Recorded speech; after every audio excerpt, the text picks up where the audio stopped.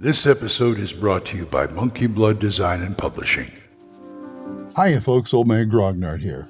Imagine, create, play. Monkey Blood Design and Publishing is a publisher of products for role-playing games from the theater of the mind glory days of the 70s and 80s to the in-depth rule systems of modern gaming. Monkey Blood Design and Publishing is also the home of the Gold Emmy Award-winning The Midderland setting and its creator, Glenn Seal. Monkey Blood ships quality gaming products around the world from their UK web store, but you can also find their products on DriveThruRPG, itch.io, and Redbubble. Not only do they offer high-quality gaming material, but if you need a piece of cartography, art, writing, or layout for your own project, Monkey Blood Design and Publishing can offer freelance services to help bring your own project to creation.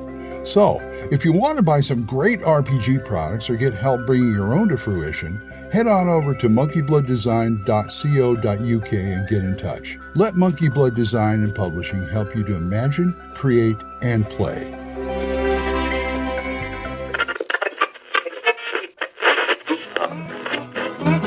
Abandon all hope, listeners. You're listening to Radio Grognard, the OSR podcast about stuff, with your host, Glenn Hallstrom. Hiya, folks. Old Man Grognard here. Hope you're all doing well. It's kind of a great day. What the hey?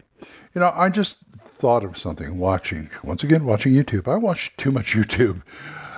Have you ever thought of a water adventure? And I don't mean like on a ship or, at the docks or whatever it could be.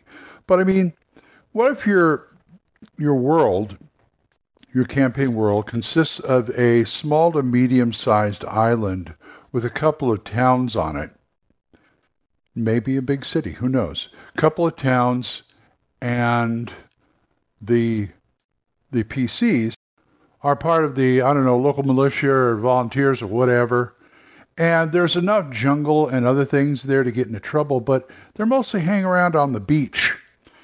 And since there's a decent amount of people there, they like to hang out at the beach, and they could deal with all sorts of different problems. I'm not thinking of Baywatch or anything like that, but it's close, of just things that happen. I mean, people can be up to no good at that area too. And you've also got all sorts of waterborne monsters that can come out and attack people, the least of which is sharks.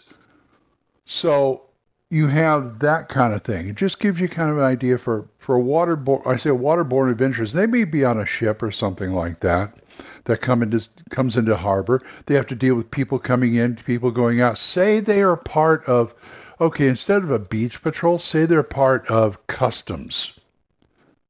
Now, these kind of things you shouldn't underrate them. I mean, having a customs house or something like that, or say they represent a certain merchant house around the docks that represent, coming and goings and all that. And there may be a dock workers guild or something. Maybe you're head of the dock workers guild or one of the foremen or something like that.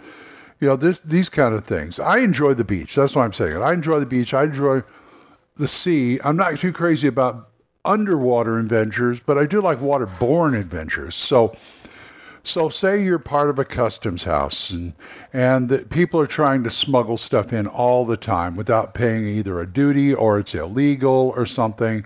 Plus, you may have something going on in the town that's political or just trying to overtake the thing, some kind of invasion. You can go anywhere with this because, anything can come in or go out of those kind of locations. And that on top of the beach action, say in the middle of the night, smugglers are trying to land, say, rowboats of contraband. Say there's some caves near the beach too.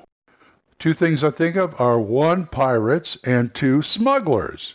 And sometimes the pirates are smugglers. So there's that too. Narrowing down the location to like an island or an isthmus or something like that, I think works to your advantage sometimes because you can't, you get to think out of the box then. I like things that limit me because, okay, I've got just this. What can I do with this? And that's thinking out of the box. That's art, creativity thrives, and art begins as a taking away, as I've always said. Art begins with limits. Put a couple of limits on you. Nothing too big, but limit something and see where you go with it. And say there's a country off the islands off the shore of this country who claims jurisdiction, and the island wants to be independent, say like a city-state. There's going to be friction there. There's going to be politics. There's going to be maybe war, aggression, things like that. You got that going. Spies is a good thing, too. Spies are a good thing for something that small, because other people want to know what's going on. And say it's in a good defensive position.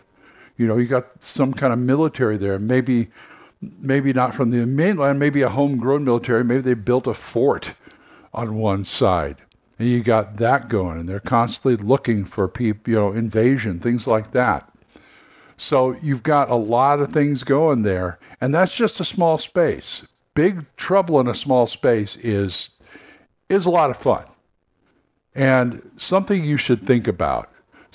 I know they always say start small and then grow out. Well, start small and grow out some. I mean, you can always go to the mainland, expand it to the mainland. But in the meantime, just play around with the island. Just see what you do. You know what I'm saying? Okay, I'm going to go start my day. So if you guys want to talk to me about this or anything else, oldmangrognard@gmail.com, or drop me a voicemail on Anchor. I do have a way of if you want to donate to the show for, say, a one-time, I have subscribers, and I'll tell you about that in a minute, but if you want to do like a one-time contribution to the show, you can go to Ko-fi. I have a Ko-fi site. It's ko-fi.com/oldmangrognard. You can leave as little as $3 there. They'll buy me a drink at the game, up to whatever. So, and it all goes towards the show. So try that out. It's ko.fi.com, ko/fi.com/oldmangrognard. I'll get that right the third time. ko-fi.com/oldmangrognard. So we are monetized too. So as little as 99 cents a month, you can help this support this program, and I would thank you. Thanks again to Jonathan, Oliver, Gilbert, Juan Carlos, Daniel, Dan, Benjamin, Jason, John Allen, Michael, Randy, and Joe. Thank you guys. I appreciate it. Don't forget, if you're listening to more podcasts, to listen to Dan Gregg's Jung, Y-U-N-G, Jung Grognard podcast, Mark C. Wallring's The Yawning Owlbear podcast, Big John Allen Large's The Red Dice Diaries, Randy and Joe over at Bickus Geekus, and my friend Eric Tenkar's Tavern Chat. So, until I see you folks next time, keep the dice warm, and I'll talk to you later. Bye-bye. Questions? Comments? Send them to oldmangrognard@gmail.com. We'll see you next time when Radio Grognard is on the air.